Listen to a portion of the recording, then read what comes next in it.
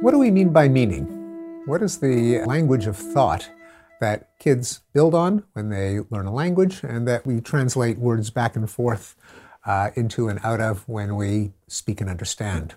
Well, one clue comes from figuring out what the logic is of which words we use to describe what kinds of situations. And I stumbled across this in trying to make sense of some quirks of English syntax. Why can you say I threw him the ball, I gave him the present, or I threw the ball to him or gave the present to him? There's something a little bit odd about saying I lowered him the box. Why can we say I told him the story or I told the story to him? We say I whispered the story to him, but not I whispered him the story. Sounds a little bit off if you're a native English speaker. How come you can say I poured water into the glass, but not I poured the glass with water?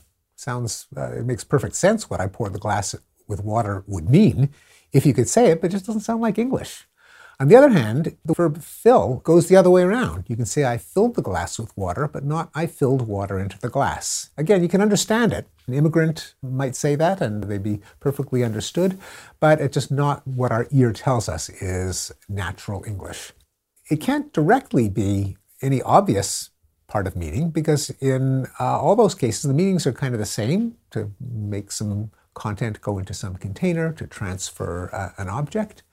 After drilling down to what the difference is and diving into the linguistics literature, I found that there are certain components of meaning that are critical in which verbs you can use in which circumstances. And it all depends not on what's happening in front of your eyes, but on how you construe the situation. What you think is being changed in what way. So let's take the difference between to fill and to pour. They seem like they're pretty close synonyms, but they actually pick out different parts of the situation.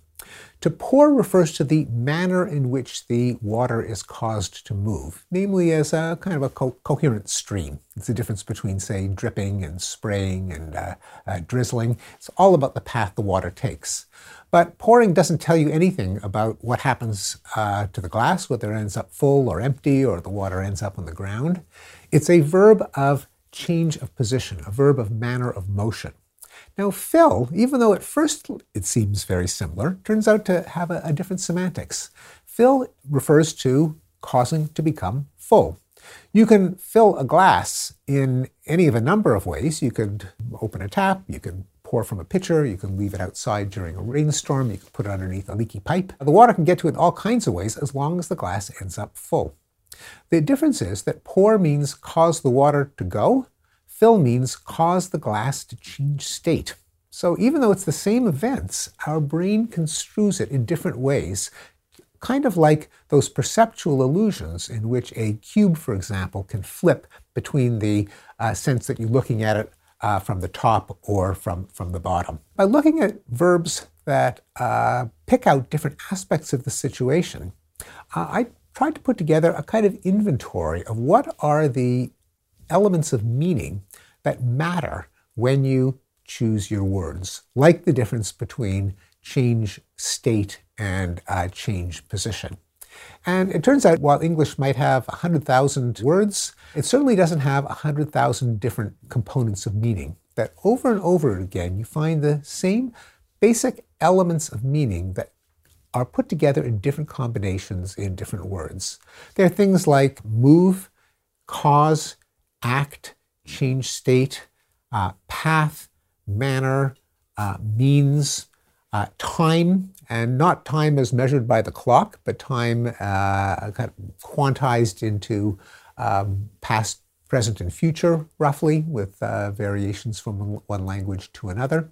Space is not reckoned in meters and centimeters, but rather more qualitatively in terms of a place and things that can be at the place, near the place, and that can move in different trajectories, such as around, toward, away from. That these couple of dozen meaning components can account for what aspects of meaning languages care about, what we express most naturally, and probably how we conceptualize how objects in the world interact, our intuitive physics, our intuitive engineering. I wrote a book called The Stuff of Thought, which began with some fairly obscure questions in the syntax of English, like why you can say the water boiled and I boiled the water, but if you say John came home, you can't say I came John home, and used those little quirks of English to try to delineate the inventory of thoughts that seem to matter to us. And a pleasing discovery was that a lot of the elements of meaning that seem to occur over and over again in many words and in many languages are what philosophers like Immanuel Kant posited were the basic way of construing reality that is available to us. We can't help but see the world in terms of space and time and causality and agency, and it turns out that space and time and causality and agency are just the aspects of meaning that get packed into our verbs and that determine how we string the words together.